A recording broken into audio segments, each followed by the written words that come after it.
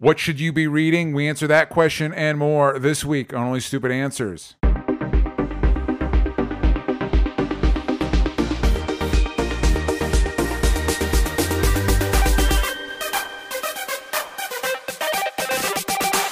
Hello, everybody, and welcome back to Only Stupid Answers. This is the show where we answer your questions about movies, TV shows, comic books, books, and much more. I'm your host, DJ Wooldridge. With me, as always, is Roxy Stryer. Hi, Roxy. I actually, for the first time in a very long time, consider myself to be a book reader. A book reader light. A light book reader. I've been listening to audiobooks. I don't know if it That's counts. a huge improvement from last well, time. I feel like last time I was trying to get you into them.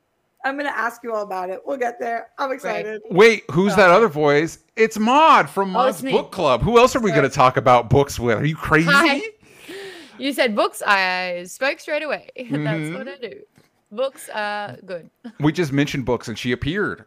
She appeared. Maude, for the people that haven't been listening to the show, who are you? Hello, I'm Maude.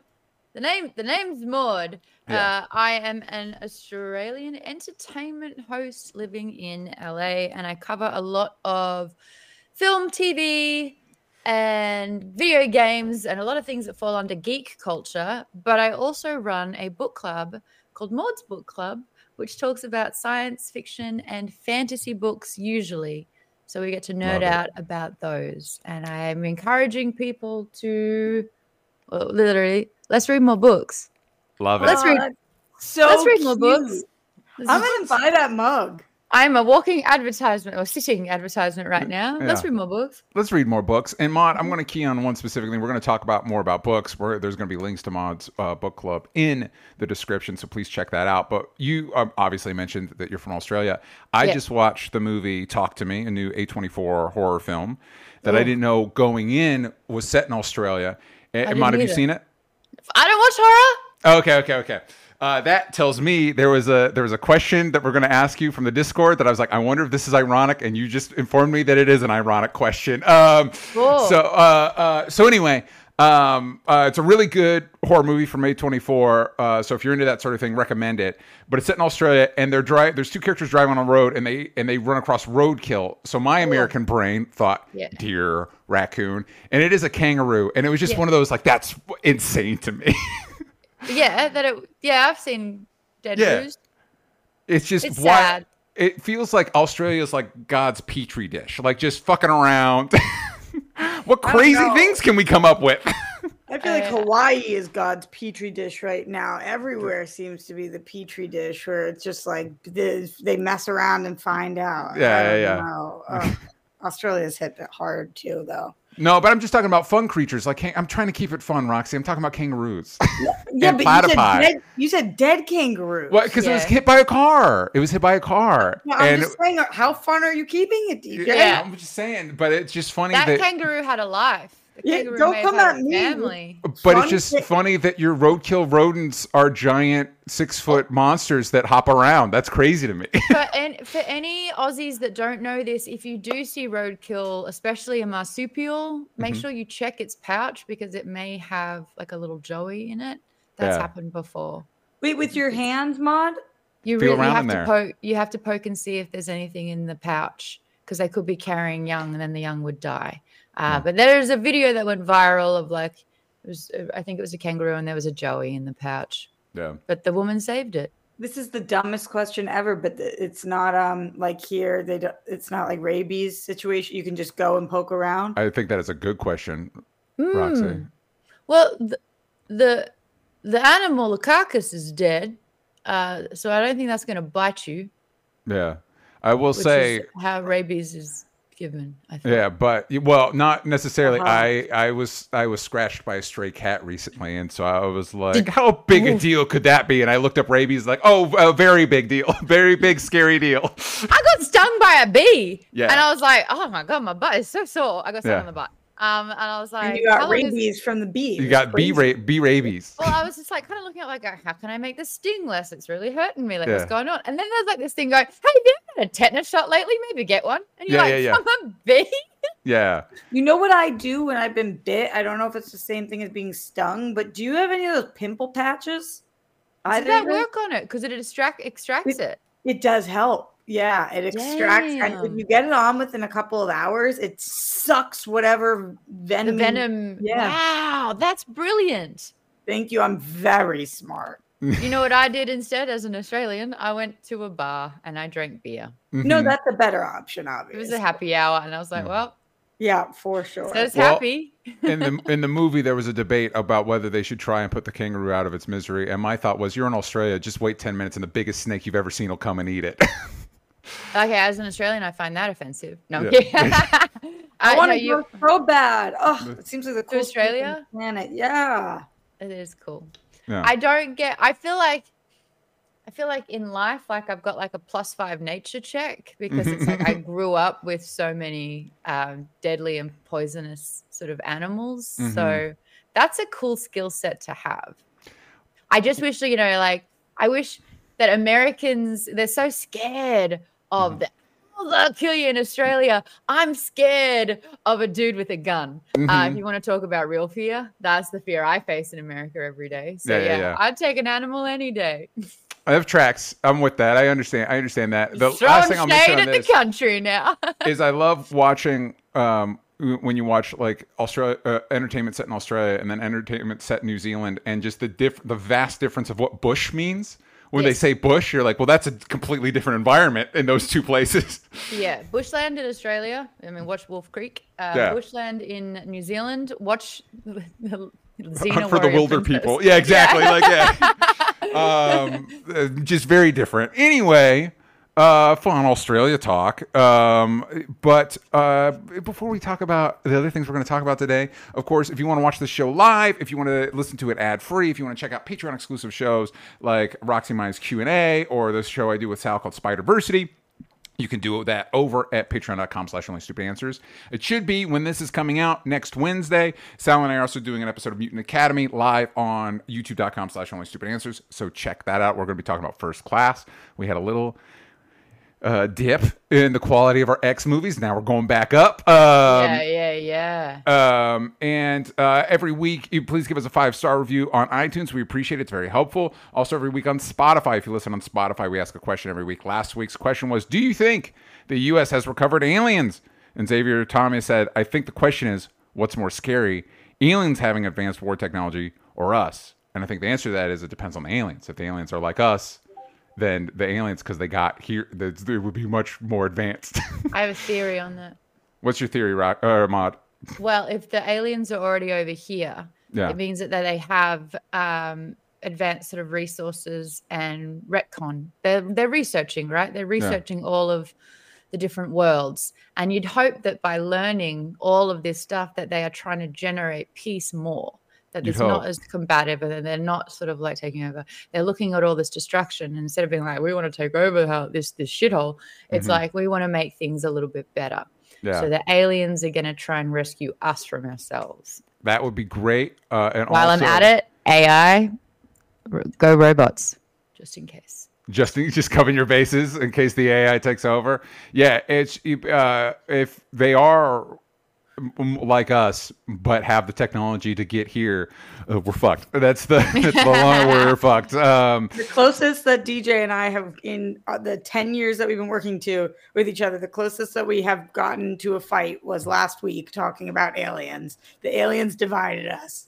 What's the different stances? What if you had to guess, Maude? I'm curious what your guess would be. The nihilism of DJ with the hopefulness of Roxy? It was more like, I believe UAPs exist and DJ does not. Well, but again, and I think you and I would agree on this, is there are people see things that they don't know. We can agree that's an unknown UAP unknown. I just don't think the U.S. is sitting on. How deep have you dived into it? Yeah, dude. I don't think the U.S. is sitting. They have declassified a bunch of information. That's what I said to him. I said, you gotta keep digging, DJ. They've declassified, and they did it around the pandemic. So it's like everyone's freaking out about, whether they're going to get COVID and die. And then they're like, by the way, on the DL, we're just going to declassify a bunch of information. Oh my God, are we going to get into another fight? DJ, sorry, we don't have Christian was like, if you watch all 5 episodes of that UFO show, I'll have you on your UFO show. And it's like, yeah, but see, the show's being, Anyway, there's obvious misinformation going on in the show, which is frustrating. Anyway, never mind. That's great. Awesome. This we're not going to get into it. I'm not going to get sucked in. Okay. We're going to go over to news.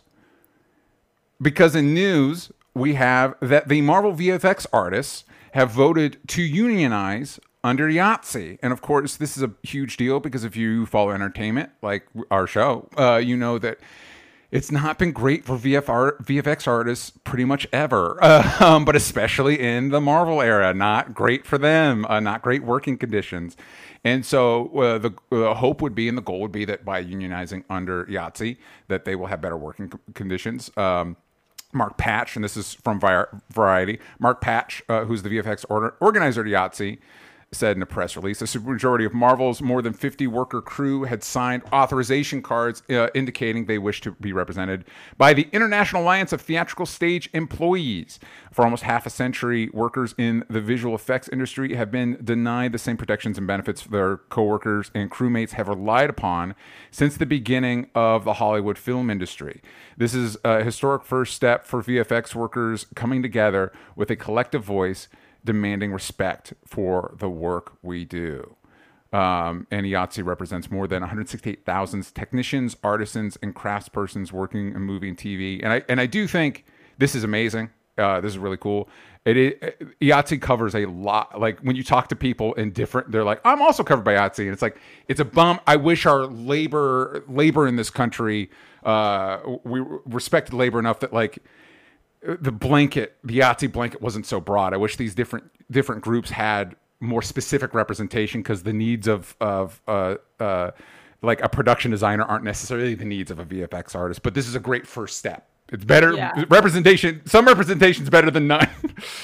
It's definitely true, DJ. I mean, we're seeing that in SAG for sure, right? With 160,000 members, it's like even SAG doesn't all have the same wants and needs. So I see when you are working completely different gigs, but it is definitely a good first step because I think a lot of people we've talked about on this show, DJ. It's come up many times. The VFX artists, they are, the words are hard today. You know, sometimes they are. The artists that are working their butts off, that are trying so hard to do the best job that they can, having no turnaround times is like unacceptable. The fact that you, and for anybody who doesn't know about turnaround times, right, that means you can work all night long and have to be at work in 2 hours as opposed to the unions that represent both the WGA and SAG and IATSE, who have all placed in, and which is so important, mandatory turnaround time so that you are sleeping human, so that you're somebody that can actually get some rest. Same thing with pay for hours. Like they're just not getting paid for the amount of hours they're working. That should be really illegal. You shouldn't have to unionize in order to get paid for the amount of hours you work, but you do have to do that because otherwise you have no leverage. So the things that they're asking for, the things that they're fighting for are really truly basic needs. It's getting paid for the amount of hours they're working. It's not working so many hours that they're getting into these massive car accidents on their way home, which is a really common problem in their industry, and several other things that are like unlivable conditions for these artists. I think most people forget the visual effects always happens at the end. So it's like once you've shot the whole movie, that's the end process, the finishing touches. And when they need more time, the deadline's already been set. So instead of extending a deadline to fit in what the VFX needs are, they then have to just make more hours. And so if there's any sort of changes or if the director wants to do something different, whatever it is, the deadline doesn't change, but the workload increases. And I have, you know, in my community, we've got VFX artists, and like listening to the conditions that they're under, where it's just like, I just have to pull doubles. And the same sort of thing. I don't get paid overtime. Or, you know, I'm doing like 70 hours a week when I'm supposed to be doing 30, and I'm not getting recuperated for that sort of time. I'm just expected to do the job. And so I understand why they would want to unionize, especially you guys heard what happened for the Into the Spider-Verse, the second movie, where they like made massive changes in the script. And so the animators had to like redo like the last part of the movie or something like that. Yeah, redo whole scenes from scratch and stuff like that. And they complained, and Amy Pascal, who's like the head of Sony and like who ran the studio for all of this, said, well, that's showbiz, baby. Yeah. And which is funny because that's not showbiz for her. That's not how her job works. She's not pulling those hours. Yeah. And it's interesting too, like, and especially as VFX become, like at a certain point, you know, you're watching some Marvel movies and it's like, above Kevin Feige's name should be the VFX studio. Like they're that responsible for what I'm seeing on the screen. They should be getting more credit for their involvement, and they've become more vital to this stuff. Yeah. So go for it. Good. It'd be great. Hopefully that this leads to maybe VFX workers and animators getting specific unions that cover their specific needs. But you know, you're right, Roxy, in that like in a perfect world, you wouldn't need this stuff. You would just get paid for the work you do. But that's not the world we live in, and they'll squeeze every drop out of us if we let them. I remember when you and I were talking about this, DJ, specifically about the Spider-Verse debacle that Ma just mentioned with Lord and Miller and people saying that they were asking for way too much. I remember, DJ, you and I obviously both agreed on there being a problem, but disagreed on where that problem was stemming from. Yeah. And I think that you rightfully so were just like, this is ridiculous. They can't ask for these things. And I remember thinking or saying on the show, you know, it's not Lord and Miller that I find fault with, although treat your employees well, obviously, but it's the whole system. So it's not like I'm pegging this on them because they're asking for things that are reasonable, that not are reasonable. They're asking for things that are within their right at this time to ask for. Would I do that? No. But is that what's laid out contractually for them? Yes. Yeah. And so at the time, I know that you and I both were like, something has to change. And clearly everybody else agreed. And I don't think it's just going to stop at the Marvel VFX artists. I think it's going to go they're going to see what happens here. And then everybody is going to want fair rules and regulations. So I think this is just the start of something big. Yeah. Absolutely. What were you going to say, Maude?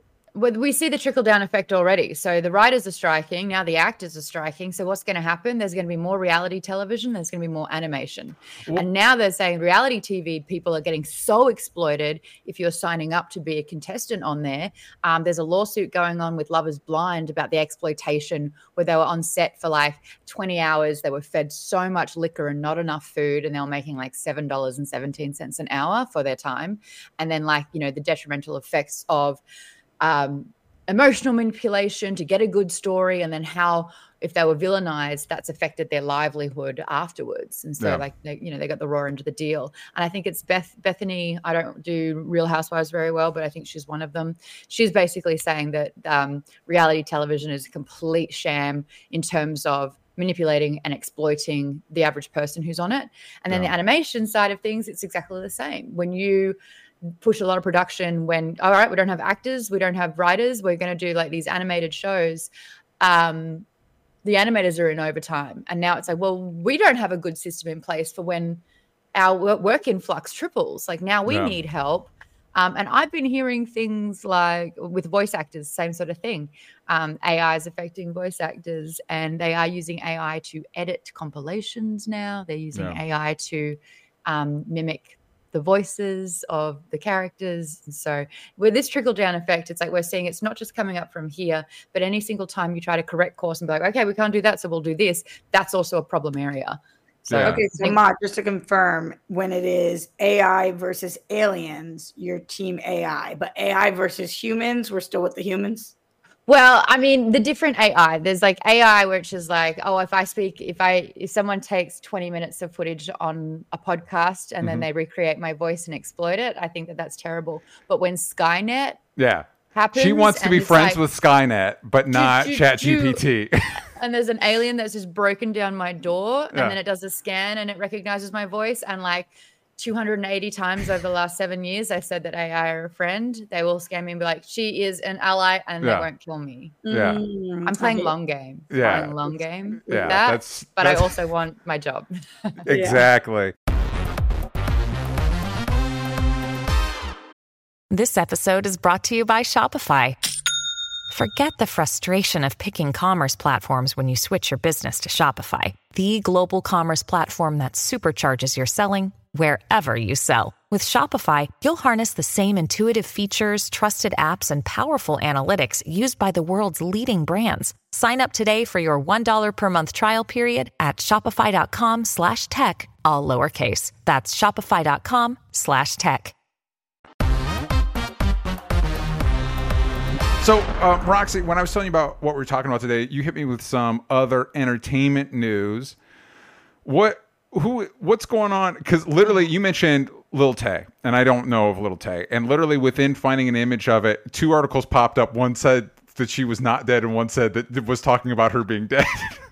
And so it's like, this is why Roxy's bringing it up. This is a horrifying situation. Maude, do you know anything about this? A little bit, only because I remember reading it and being like, God, that was so sad. And her brother died as well. And so the parents were putting out this statement saying that they've both passed away. And then she surfaces like a couple of days later being like, I'm not dead. And she's kind of seen the world mourn her. Yeah. How messed up is that? Is this a little dicky? My instinct is I'm hearing she's not dead, so I want to make jokes. Is it okay for me to make jokes? So let me tell you what's happened, and then we can try to sort this out together. All right. So for anybody who doesn't know, like DJ, Lil Tay is credited as being a rapper, but she's not really a rapper. She was more of an internet viral sensation. She would come out in these like really souped out cars that were very expensive, and she was 9 years old, and her parents would have her make these videos for the internet that are like, I'm Lil Tay, this is my car, you can't afford to drive this car, I can because I'm Lil Tay. Great, no concerns so far.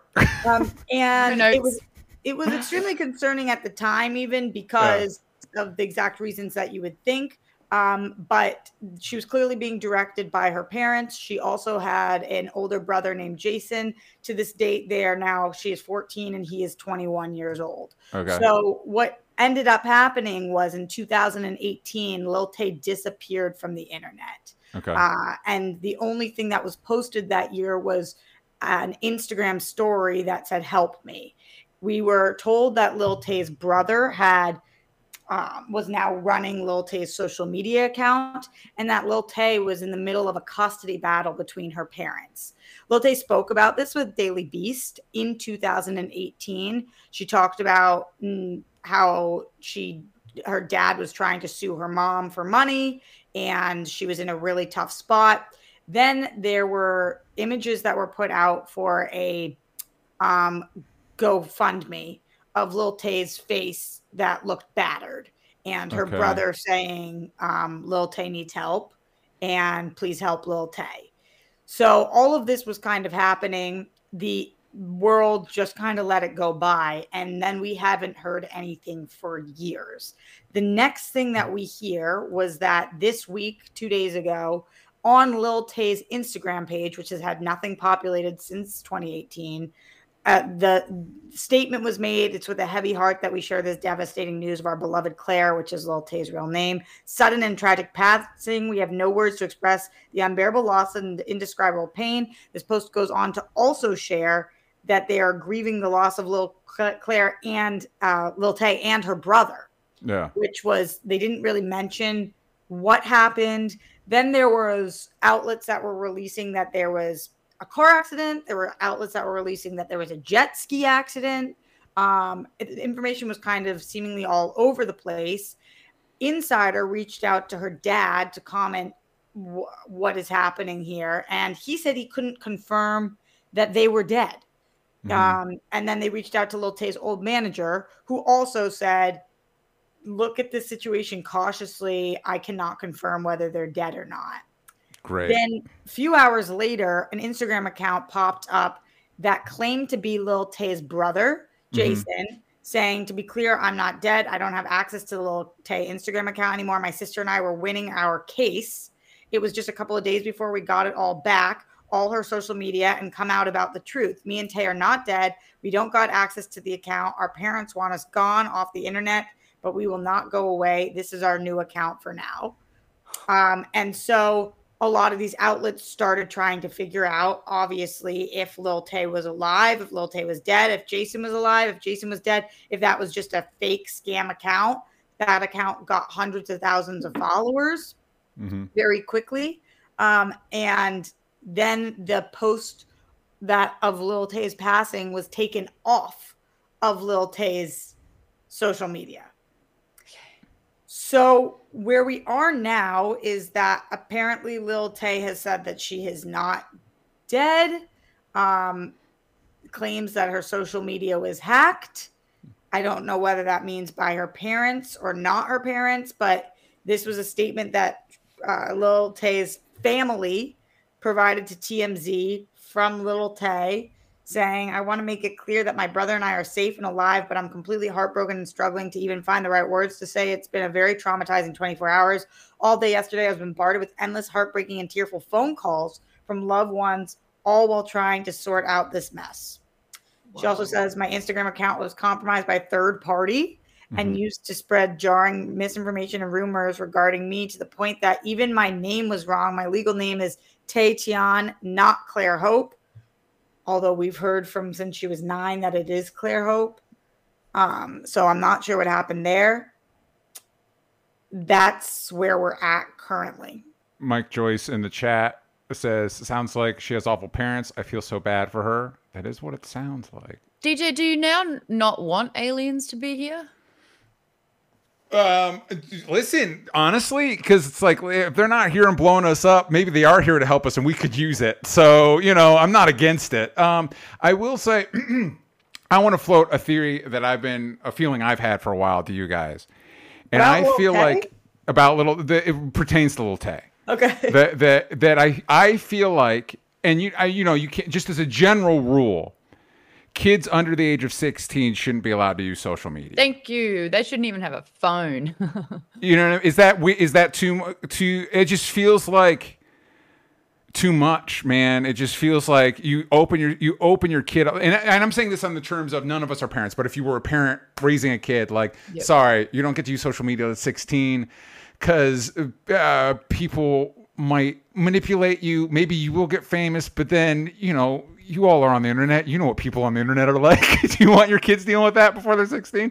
You know what I mean? Like the CEO of Instagram forbade his children to use social media because he has the most information backing that it is a very destructive experience for minors, actually for everyone. I love that. I love that. Like, Instagram, we have all this information that shows how damaging it can be for adolescent people. What are you going to do about that? Oh, I'm not letting my kids use it. No, I'm talking about the company you run. What are you going to do about it? Yeah. Yeah. Definitely. Oh, go ahead, Maude. I just think that until they're an adult and they can make their own decisions, there's quite a few, I think exploiting children, it's really dark as well, unless you have a really great understanding and grasp on the internet. There are a lot of mothers who are, doing accounts for their young daughter and they're not realizing that they're kind of providing material for the dark web. Yeah. And that, the majority of their followers are older single men and not understanding why, their audience, she's not targeting sort of other mothers about parenting. The audience are men commenting hot, but they're well, I've got followers and it's making money. And you're like, what? It's dangerous. It's dangerous. It's not worth it. I think similar to the Spider-Verse conversation, I don't know that not allowing your kid to use social media for any of us, if you end up being a parent or whatever it is the solution, because it's the same thing that when you have strict rules in your household and then they walk outside and then they're doing things behind your back. So while I'm with you, DJ, if all the people under 16 weren't able to use social, I do think that would be better for the world. But I don't know that not allowing your 15-year-old kid to use social, I think that might be worse. I'm not sure. Again, I'm not a parent, but I know that as a ex-teen, if my parents said you cannot do something, that you better believe that's the thing that I did and hid from them. Yeah, that was not me. That was not me. Because that was not my relationship with because my parents were pretty good. They weren't the do this. Why? Because I told you so. It was do this. Why? Well, here are the reasons. We think this is better for you because of da da da da da da da da da da. And it was like, oh, well, that's hard to argue with. Okay. Yeah, my parents, they never, because we told you so, I don't think ever came out of their mouth. But different strokes for different folks. Different. Yeah. Yeah. And also as somebody who, DJ, I think you were protected in a great way, but being homeschooled, you're not dealing with like the societal pressure every day necessarily of doing the cool thing. Yeah. And like being with the kids and like really just like wanting to do what doesn't make you stand out like a sore thumb and just wanting to be like the people. Maybe you did. But I do think that this is a problem. I saw somebody post on TikTok the other day saying, what the question was like, what's your hottest take? And this person was like, my hottest take is that we should not have any child stars. If you are under 18, you should not be able to be in a movie, a television show, or anywhere. Our art will suffer, but hey, our kids will not. And this has clearly been an issue. And I was like, wow, Rox, what's your actual opinion on this? I don't disagree with that. Yeah. I don't disagree with that. Like, I don't know that I agree or that's my hottest take, but if you were not allowed to be on camera in any way, but I do think it's such a fine line now, right? Like social media is entertainment and people have series on Instagram, on TikTok, on Snap. They do entire series. So it's like everything's so intertwined. I don't even know how we would regulate. Yeah. I just don't see that there's a world where if anyone under even 16 being on camera or has their parents running an Instagram account creating content, I don't know how it's not exploitation. Speaking of, in the chat, Leonard Kim says the word of the day seems to be exploitation. And I think this is one of those, like, like we're just talking about, like different, people, including kids, are different.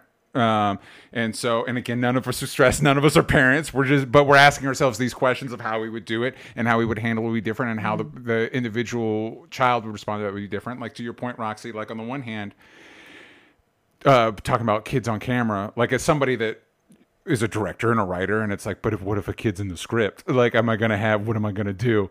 But on the other hand, it is by definition child labor. That is literally what it is. That's not great. You know what I mean? Like that's not, and I don't know. Like, I think the easy response will be, well, then you have to regulate it, right? I don't know that you do the best you can with regulation, but like, you know what I mean? You can't control how it's going to be perceived though. Yeah. And you're also to Maude's point, like stage moms. And I think that's kind of what we're talking around with situations like this on Instagram is like the pathway to stage mom is now easier because of social media, and taking care of kids. I do find myself right now, find my brain drifting back to like, I don't know, man, maybe if people were taken better care of and work and weren't struggling financially so much and we had health care, maybe people would do less shitty things. Like, let's give it a shot. Let's try. Maybe if living in this country was less shitty, people would do less shitty things. Maybe. Just throwing it out there. What's the basis of exploitation? Greed. Yeah. You're doing it to make money. It's so you can have money. Why do you need money? It all comes kind of back down to that. But it's like people are cutting corners because they need to make more money. Entertainment is only as good as the revenue and the shareholders are getting money from it. You know what I mean? So it's greed. I feel like we drifted from Little Tay. Is it just jury's still out? We don't know. We're going to find out. Stay tuned. I'm alarmed by the fact that that this could be taking place and we have no answers. This girl is 14 years old. Yeah. And I'm unclear. She's now said she's alive, but like something's wrong. Yeah. Obviously in the household, something is wrong. We've had pictures of her face all cut up and bleeding. It's been years of her and her brother claiming abuse. And the fact that she was in the middle of this custody battle and spoke about it publicly, but it takes this for us as a society to be like, should we look into this? And it's like, you made the reference, DJ, to Lil Dicky, and I totally. Completely. Yeah, so I apologize for that. There was an episode of the season Lil Dicky where the people thought he died. They're clearly not the same situation. I apologize. He's getting more famous and more streams on it, so he doesn't come out and say he's alive. Yeah. And completely, DJ, though. I think that, unfortunately, what is this a lesson in? This little Tay situation? How are people going to take this? I don't know whether her parents did this, whether it really was a hack, but we know that this girl who's been screaming for our attention since she was 9 years old, who got none, finally claimed there was a claim that this girl was dead. And that's finally the way that we're going to look into this as a society. Mm-hmm. What is the lesson there? I mean, that's just, I think it's awful all around. Speaking of what is the lesson, I think Tory Lanez is sentenced to 10 years after shooting Megan Thee Stallion. Yeah, this is something that I am like absolutely horrified about as well, because I try really hard not to get in fights with people on the internet that clearly are morons. Yeah. But for anybody who doesn't know, in 2020, Tory Lanez shot Meg Thee Stallion as she was exiting a vehicle. He shot her in the foot. She went to the hospital. There are hospital records of this. And he was just on trial. He was convicted and sentenced to 10 years. And I have no other word for them. The bros behind Tory Lanez are like, he didn't do this. Mm-hmm. Drake says he didn't do this. Tory says he didn't do this. And they're still calling this the alleged shooting, even though he was convicted and sentenced to 10 years. And I got innocent until proven guilty doesn't even stand because he's been proven guilty. Yeah. But it's like, alternative facts. Yeah. It's just unbelievable that the internet is still riding for him and like coming to find me on my show and accusing me of spreading horrible lies about him when he is going to jail because he was convicted felon. No. Right. And it's just like, that's where we're at in the world right now. Sometimes when I have interactions with people and I'm like, wow, I just don't get what they're saying. And then I'm like, oh, there are people out there that believe that this man who was convicted of shooting her, who did shoot her, there's footage, there is photos, there are hospital records, there is a conviction. They just believe he's innocent because they believe he's innocent. Yeah. And that's who we're talking to every day on the internet. So just absolutely wild. I feel so relieved that he is going to prison because you should not be allowed to shoot another person who's trying to leave a situation and get away with that scot-free. That's not how the world works. And she clearly felt like she was in a dangerous situation. She exited that situation and she got shot for doing so. Yeah. Not okay. You have to go to prison. A lot of people think that it's not long enough. I feel like that's a fair assessment, but at least this person is going to prison for what he did, not allegedly, for what he was convicted of doing. I know I brought this up to you, DJ, years ago on the show when the shooting happened. So took 3 years and a month for this to come full circle, and that's what's happening. Whoa. There we go. Not long enough. 10 years is a pretty long time. Again, I'm not pro. I'm pro consequences for doing fucked up things. Generally, it's because they believe that serve 4.5 of it. DJ, I think that's why people are saying it's not that long. It's not mine to decide. Exactly. I'm not. Listen. All I can judgment call on pro consequences for doing shitty things. Right. I don't know it just these are the consequences I would root for, but yes, consequences and hopefully reform. That pro that and when you mentioned it, I was pulling assets. I looked up Tory Lanez. I'm like, I don't want to pull up a picture of Tory Lanez. I want to pull up a picture of Megan Thee Stallion. That's what I want to pull a picture of. She's amazing. Yeah. I just think that like the sad part about this is it just sends another message to Black women that even when you try to do the right thing and even when you have been wronged, people are still willing to not believe you or support anyone else, you know? And I just don't think that we need more of in this world. Yeah. 100% that, Maude, because like what more proof can there be? And people still are riding for him. And it's just including Drake. Including mega stars who Drake wrote on his album in his lyrics that Meg Thee Stallion was lying about being shot. And it's like, and I've been a Drake fan for my whole life. And then I was like, I can't respect that. Like you're adding to, you think it's just a line in the song.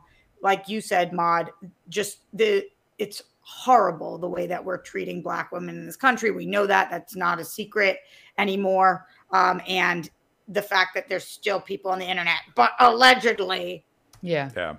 What would it take for you to believe her? Yeah. Yeah. Apologies to women in America. We're hard on you. Oh, I think, black women. Women in general, people in color in general, black women specifically. Yeah, need the most love. Yeah, You're here in this country, and we are the way we are here. I apologize. Let's transition to ads. Yay! Sure.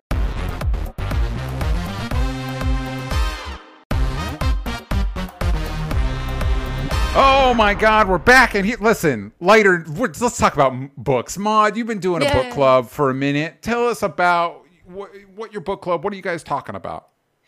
So my book club, it kind of transitioned from Geek Bomb last year. I had a 10-year run with Geek Bomb, which was a lot of fun.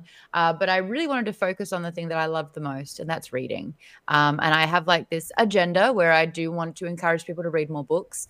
And so the book club launched at the beginning of the year. We cover, it's supposed to be a book a month. Nice and easy, to have accountability. We choose a book. The community votes on the book. We've basically got the entire year mapped out. We're already mapping out 2024 with the book. And then as a community, we all read it together. And then twice that month, we'll check in. We'll talk about the first half of the book and then the rest of the book. And more often than not, I will have the author on to discuss the book as well. It's just something that I adore. My whole mantra with my book club is that we all read the same words, but we all hear a different story. And I think by sharing what you're getting from this book with different altering perspectives is so amazing. So in the book club, like plus community, the youngest is 23, the oldest is 73. Wow. So to have such a wide spectrum of different perspectives is just so wonderful to learn. So that's my book club. I love it. I joked to DJ about this when the strike started, but I said something along the lines of like, Maude made the right pivot at the right time, huh?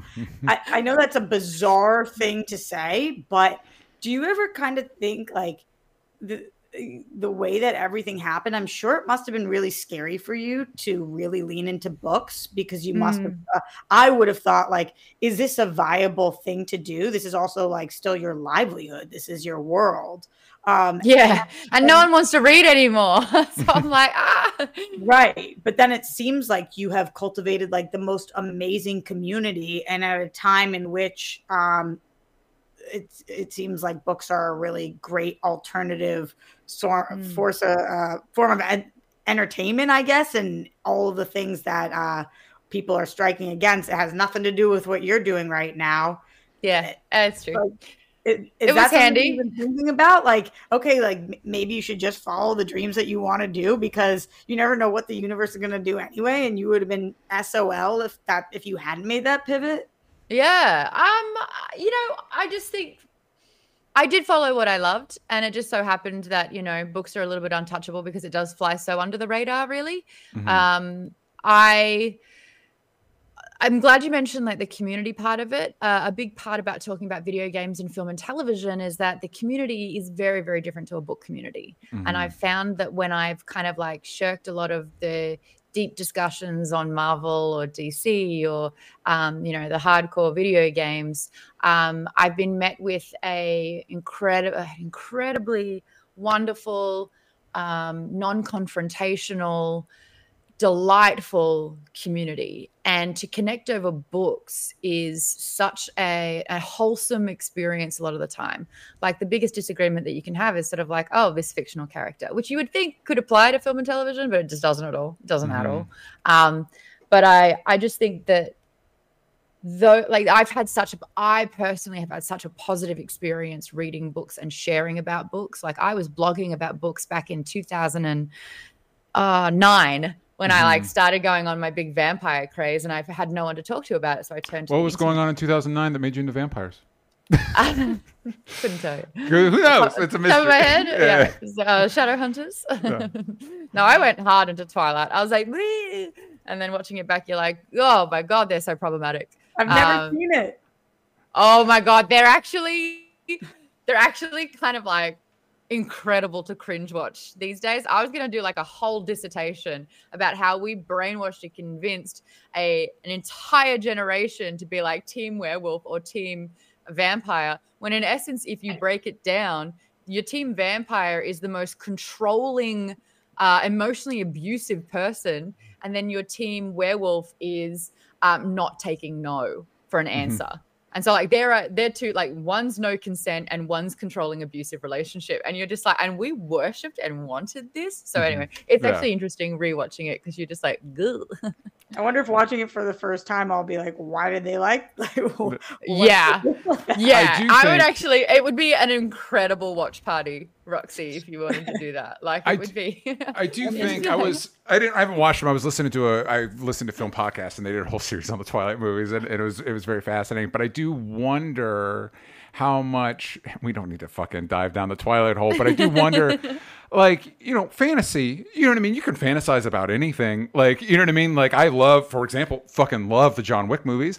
I don't necessarily support gun cults running around. You know what I mean? Like, it's fantasies are fantasies. I don't know that, it's just as long as you communicate to people, like, this is fantasy. This is not necessarily how you should treat other humans, but you can visit here for a little bit. You know, not having watched it, I don't know that I could make that argument, but it was just one of those, like, you know, I don't know. You could like extrapolate that the themes of that is loyalty. Yeah, and it's just in general. I don't know that maybe we should be getting our relationship advice from the Mormons. I don't, you know what I mean? Just in general, I don't know that one size might not fit all. Is all I'm saying. Are they Mormons in the movie? The writer is very Mormon, and one presumes that fed into her worldview. Do they come from books? Yeah, I worked in Barnes and Noble when Twilight was huge, it was one of the, it was a phenomenon. It was the closest I think you got. And Maude, you might be able to add clarity to this, but if working in a bookstore is the closest you got to Harry Potter as far as like saturation, and interest. It was like Harry Potter, Twilight, Hunger Games, and then every other thing that wanted to be Harry Potter, Twilight, and Hunger Games. Pretty much, yeah. Yeah. Damn. Yeah. Huge. I missed it all. Yeah, you missed it all. But don't worry, you can go back. But you're into them now. Yeah. Yeah. Well, but I'm not in. So this is, I guess, Maude, this is my weirdly phrased question. Is this okay? I'm not into fiction books. No. Yes. Yes. That's what you said. Yeah. Yes. I'm only into like biographies and self-help. And I just can't figure out. Actually, DJ, funny enough, I messaged Maude about this person that I had matched with on an app, and they were big into books. And I was like, I don't read. And they were like, this is not going to work because it's like not a good look for me that I think of myself, despite not having words on this show today, as a very smart woman who loves to learn about the world and hear stories. So the fact that I don't read is embarrassing. Mm-hmm. It's like not a good thing about me. But I would argue you've only got so many hours in a day and they are occupied. Mm-hmm. They are, but you make time for things that matter to you. And I somehow make time to read all of Twitter every day. And that's something that I don't want to effing do anymore. Like, why do I know... Going back to today's episode, why do I know every single thing about the little Tay case? Is my life better for that? Like, why am I deep diving into these intense stories at 3 a.m. that take until 5 a.m. instead of reading a book? But I can get my head around reading books that are nonfiction, but I can't seem to read a fiction book instead of watching a movie or a show. Yeah, that's your form of escapism. I think you're trying to fit a circle into a square. It scratches that itch. But when you use escapism into these characters because you resonate more with fiction in movies, storytelling, in that medium, you seek information through words. So you would rather learn through biographies and self-help because that's a way that you can retrieve that information. But you're less likely to probably watch a documentary. But that's actually true. There you go. And I when I watch documentaries, I'm like, oh my gosh, I should be doing this more often. But that is true. I read about things that are happening, and I watch things that are not. Yes. Yeah. Whereas I do analyze me, Maude. Why do I do that? No, it's just a preferred way to absorb information. Yeah. And I think that, you know, a lot of people are like, I don't read. And it's like, if they don't want to, I'm not going to convince them. If they don't want to do it. But I have found more and more people when taking a chance with it. My editor for Maude's book club, she's a film and television critic. So she watched all film and television, but it almost became work. And then when I encouraged her to read, we set a reading goal. And her goal was 10 books for the year. So it wasn't even a book a month, you know. It was like, I want to try to read. Maybe it was even 7. It was something sort of like really manageable. And she kind of used enjoying film and television. So she read Daisy Jones and the Six. And the fact that she got so much more from the book than the show offered, she was like, wow, it increased and enhanced my experience of film and television by reading. And then it was just a slippery slope. She found that she could enjoy reading more than she could watch movies and television because she watched it with a critical eye, but she read for fun. Yeah. And because she could differentiate that, she's now like doubled her book count and it's only August. And so like that is a personal success story that I've had about changing and encouraging someone to read and it being incredibly beneficial for them. I basically stacked habits, and that's how I read so much. I've just finished my 57th book for the year. I'm going to try for 90. But because what's the math there? How is that? That's definitely more than a book a week. What is that? 2 books a week? Yeah, around that. It's just shy of 2 books a week. And I'm 4 ahead of schedule. So I have been doing more than that. That's wild. But that's because that's what you want to do, or is that because you run the book club? I have I found my groove. So I recognized that I really struggled to sit down and read a book because my brain wouldn't let me. My brain would constantly, because we are in this swipe, you know, quick stimulation mindset, I lost the ability to read. I used to read every single night before bed, and I would spend like hours on the weekend reading. I lost that with the introduction of mobile phones. Yeah. So instead of going to bed, I would be on my phone. Yeah. And so I realized that with the introduction of audiobooks, I could multitask. So it was great for like, you know, the Roxys of the world where it's like I am booked up and I'm doing so many things. But if you're driving around town to 7 different locations and you're listening to a book while you're driving, you're stab at hacking. You are habit stacking. Yeah. So when I walk my dog for an hour every morning, I'm listening to a book. Yeah. When I'm in the car, I'm listening to a book. And now instead of trying to read before I go to bed, I will listen to a book. And I found that by listening instead of reading, and some people will argue that you actually can't retain as much listening than you can reading. It's something that I had to learn to do because I did find it really hard to sort of switch off and focus while multitasking. Yeah. But I've doubled, tripled, quadrupled the amount that I can consume by doing that. But it's just I found the thing that worked for me. Though? Or it's all audiobooks for you? I do read still because I have found that, because I've listened to a book for book club, and this is one of them. I listened to this book and then I read it, and I make tabs. So like with different parts in it, I do retain things differently. And I have noticed that like once I've listened to it and then I read it, I picked up things that I've missed. So I do believe that reading, if you can get in the zone, is phenomenal. And for me, it'll take about 5 minutes of like reading the same paragraph 4 times, and all of a sudden I'm locked in and I've read 7 chapters and I haven't even come up for breath. Yeah. That's awesome. That's great. We got some questions from the Discord. Jake Hefner, I've been on a memoir and autobiography kick lately. Yeah. Latest ones being Green Lights by Matthew McConaughey and Crash Test Girl by Carrie Byron. Any memoir or autobiography recommends? Yes. I'm Glad My Mom Is Dead by Jeanette McCurdy. It has been in the top 10 best-selling list this entire year. Yeah, my wife's been reading it as well. I want to read that. I hear it's really good. Roxy, you would love it. Good. You would absolutely love it. I think it was interesting for me because I remember interviewing Jeanette McCurdy in America in 2008 while they were doing iCarly, and I was hosting Nickelodeon in Australia. And it was just having a firsthand experience of what she was like, and then reading what was going on was really such yeah, it was a mind melt, really. Yeah. And it really ties into what we've been talking about child exploitation. This was a show mum who was abusive to Jeanette, and because she knew nothing else, she openly accepted it. And then it wasn't until she became an adult and sought outside help that she was told that's not normal. That's actually incredibly not cool. And she's been able to kind of process and grieve her childhood now that her mum's dead. Yeah. So, yeah, it's a really I good think read. Living in this town, we probably all had that experience where somebody was like, yeah, my parents did this. And you're like, excuse me, time out. Yeah, What are you talking about? Rewind a second. Let's revisit that. Cool. Jake Hefner again. Also, since we all know, and see, this is the kind of the joke question, I guess.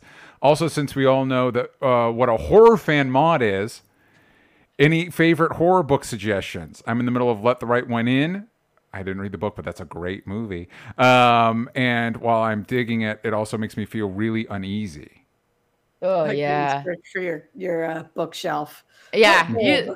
That's actually one of my little mild superpowers that I have, is that every time someone's like, have you read this? I go, here it is. Or if I have a recommendation, I can pull from my bookshelf. I have read horror. Yeah.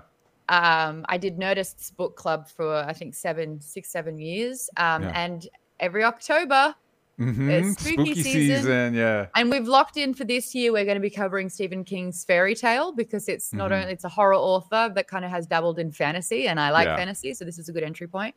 I have read The Shining by Stephen King, and I think it's brilliant. And again, because Kubrick took on the movie, you're like, what is the source material? So it's like really fascinating to read the book about the movie that you've seen. That book it just sits with you. I remember the first book we ever did for Notice Book Club back in 2016 was The Haunting of Hill House. Now, the television show has nothing on the book. It was like they share the same name, and that's almost it. They are very, very different. I remember saying stupidly, how can you be scared by a book? They're just words. Yeah. This book scared the shit out of me. Yeah. Slammed it through the book. It's so well done. But The Haunting of Hill House was written by Shirley Jackson in the 50s. Yeah. And she has done a really good job of sort of bringing the horror genre to life. I think it was like Haunted Mansion or The Haunting of Hill House. There was like an initial version of it with Catherine Zeta-Jones in like the 2000-somethings. That sounds right. That's more what this book is like. So I recommend that book as well, but I can't recommend too many because I haven't read a lot of horror. But do not underestimate horror books. They can get you. Yeah, totally.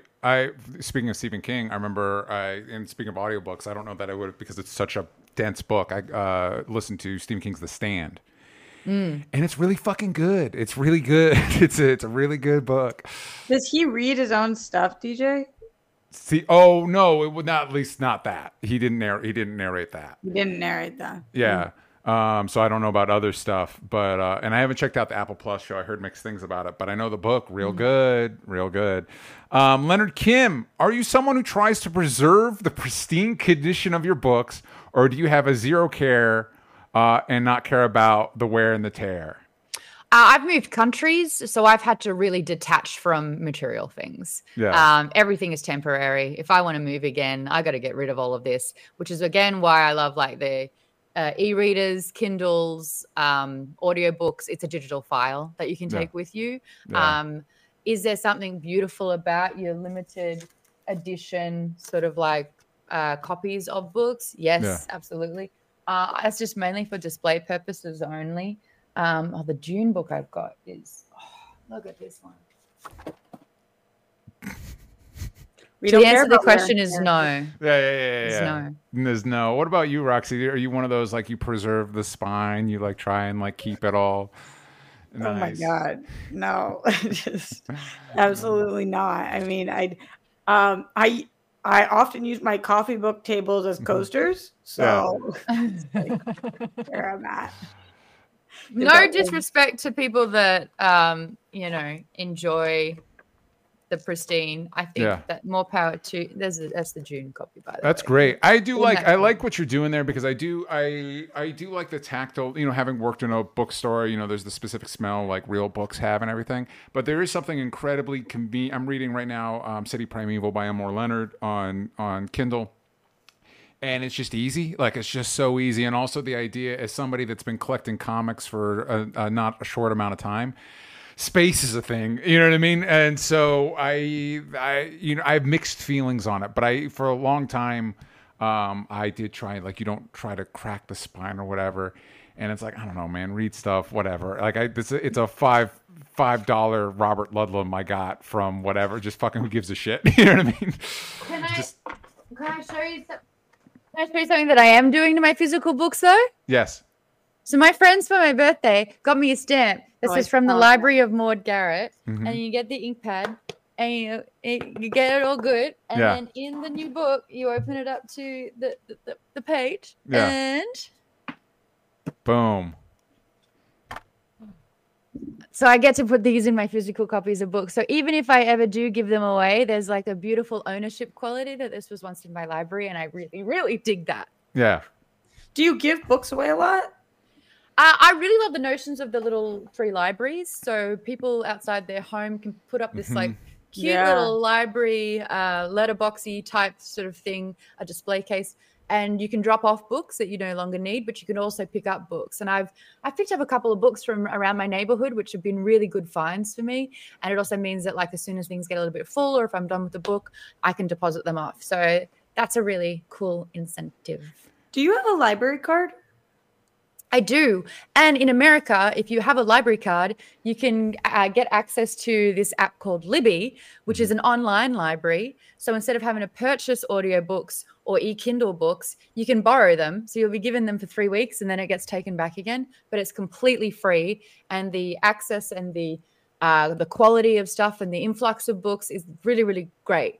If the book's popular, you just have to wait a little bit to get the copy.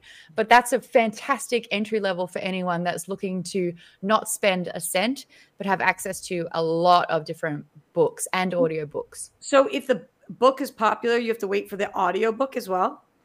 Yeah. So they'll have like 52 copies of the audiobook, but then there's like a wait list of like 97 people. And so you might have to wait a little bit. Yeah. Yeah. So before we wrap up, Maude, do you have recommendations for Roxy and I? A book Roxy should be reading, a book I should be reading? Yes. Okay, great. Okay. I can do this for sure. DJ Wooldridge, you are very much into intelligent world building with a very set system of like classism or like, how a world will work, and incredibly rich and compelling character depth. I'm going to recommend a series that we just went through every other month with Maude's Book Club, and it's the Red Rising series by Pierce Brown. I need a note for myself. It's kind of like a space opera fantasy, but it's in the sci-fi genre. You are looking at like a revolution, a revolt of like a caste system where the golds are like the be all end all, the leaders. They're smart, they're your upper class, and they have reign over every other caste system beneath them. The first book starts off a little bit like Hunger Games. It's like an entry level into the academy, where you build sort of like survival skill sets, but you've kind of got like an undercover operation that's happening in there, which is really well done. And then as soon as you've read that first book, you're like, whoa, this was amazing. And it's like, buckle up, sunshine. It's actually going to take it to a whole new dimension, and it gets better and better. You are going to throw a book at some stage. Okay. But the trilogy for the first one, I recommend completely, and I know you're going to love it. Red Rising, boom.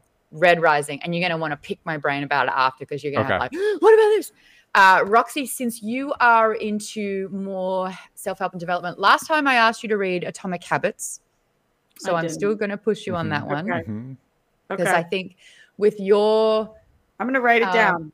I mean, it's when I said I was habit stacking, that's an Atomic Habits technique where it's like, if you need to do a bunch of things, put them all together so it's an easier thing to maintain every single day. But I know that you're going to love Atomic Habits. Cool. As far as, do you want to go outside your wheelhouse. Do you want me to recommend fiction? No. Or do we want? No. Okay. Scary. Have you read Brene Brown's books yet? No, I haven't. I feel like that's got to be so up my alley. It is 100%. I want you to read a book called The Power of Vulnerability. Okay. By Brene Brown. Start there, and then you can go into Dare to Lead. There's like a bunch of different sort of techniques that she has. I think that you are going to feel empowered by this woman who is an incredible speaker who, since you're listening to it, she narrates it. Oh, I love that. And she's a really great speaker, and she's like very, very real with it all. But you're going to be listening to this being like, whoa. Okay. Hold on. There's another one that I've just read this year, and I actually found it to be a little bit better than how Vulnerability, The Power of Vulnerability, because she recorded her sort of 6-part seminar, which I don't think is a good entry point. So instead, The Gifts of Imperfection. Wait, that's better to read than The Power of Vulnerability? Yeah. Start with The Gifts of Imperfection. I think or Daring Greatly. Daring Greatly is good too. Daring Greatly is actually great. Daring Greatly as well. Yeah. You'll start with one and then you'll be like, oh, I've read them all. We'll have to report back. And in the chat. I have to know from Maude, did you ever read a book called Man's Search for Meaning? Oh, was it Viktor Frankl? Yes. Yes. That's what I'm reading right now. Okay, so I wouldn't have gotten you to start there. The first half of that book is the hardest book you will ever listen to. It's so unbelievable, The second half of that book is going to be revolutionary for you. I have just hit his logo theory, so I'm out of the camps. Thank goodness, because I just couldn't spend more time there. So this is a story thing I've ever said, but because like I've been learning all about my family's history, which is very difficult to learn about because it's very taboo and you're not supposed to ask about it or talk about it. But I've been very interested in reading survivors' books because of that. And this is just like blowing I think he's just unbelievable. Like in his therapy methods, I'm just very interested in it. Yeah, finding purpose to everything. So basically, this is a psychiatrist who was Jewish, and he was put into the camps, and he documents basically what the mind does when you are in these reduced human states. Is a way to say it. And it's what he discovered in there is like, even though everyone was broken, like you were made to be broken, there were some people that held on to hope. And he kind of was like, what is it when you're dissecting your dissertation? Like he's studying the human mind in these conditions, and he survived. And then from that, he kind of took what he learned from the most extreme cases of being broken and has applied it to a technique that he has coined, which is like, man's search for meaning. So it's like, what is the meaning of life? What is the meaning of doing things? And it's, I think, such a blessing that this brilliant brain was able to go through the worst thing imaginable that should have been unsurvivable, and has not only collated information and was able to absorb this sort of information in these conditions, but has gone on to then be able to help millions of other people with an understanding of the brain. It is a very hard read. It is really hard to go through and to be reminded of the cruelty of person, of like what people are capable of doing. But it's also a fascinating look into how to survive and thrive from that. But that is, wow, what a book, Roxy. That's a lot. He said, the most recent thing he said that I wrote down, I take notes when I listen to audiobooks. Like I'll think about the time and then I'll go back and write it down. I did too, actually. Yeah. And he said, no one has the right to do wrong, not even if wrong has been done to them. Talking about like people afterwards who had felt like they had suffered so much and then they are being horrible to other people because what they have been through. And I was like, that's true. No one has the right to do wrong, no matter what's been done to them. It's so good. I think that the book is just like, gives you unbelievable perspective. I'm so interested in him and his life. I wish he was still around for me to reach out to him to interview, because I would talk about people that just would be an honor to talk to. Incredible. Yeah. Anyway, sorry, DJ. No, great book. Tribute. I actually think it's interesting. I would have recommended that in about 5 books time, but the fact that you've jumped into that on your own, like, you're crushing it. Oh, now I'm experienced. Good to go. You're good to go. Everything else will be a walk in the park. Maude, before we go, remind everybody once again where they can find your book club and maybe what you guys are covering right now. Sure thing. We are on all social medias, Maude's Book Club. We have a launched website, Maude's Book Club. We have merchandise, Maude's Book Club. Our slogan, let's read more books. I do streams via Twitch. Check out the Discord, which is discord.gg/Maude Garrett for the schedules for that. This month, for the first time ever, I've encouraged people to read 2 books, and it's into a series called Dungeon Crawler Carl. And this is a genre called game lit RPG. So it's for all the gamers and D&D players that have like really understood like stat building and like class and race and, you know, going into sort of all these dungeons. It's a written book that is so funny. This is a laugh out loud kind of book. And I think it's incredibly well written. It's by Matt Dinnerman. So we've just finished book 1. We're going into book 2. If that's something that sounds like it's right up your alley, join along, because I will be interviewing Matt Dinnerman on August 30th, which is the last Wednesday of this month at 5 p.m. PT, to talk about this series that I can't shut up about, because I think it's one of the best things I've written in a while. And the community have basically given it a 4.5 and 5 out of 5. So it's a good one. Hell yeah. Again, there will be links in the description. Please go check that out. Thank you, Maude, for joining us. You can find Roxy at Roxy Stryer. You can find me at DJ Talks Trash. You can follow the show everywhere that matters at Only Stupid Answers, but on Twitter /X/Threads. You got the vowels from stupid. And we'll see you all next time. Bye, everybody.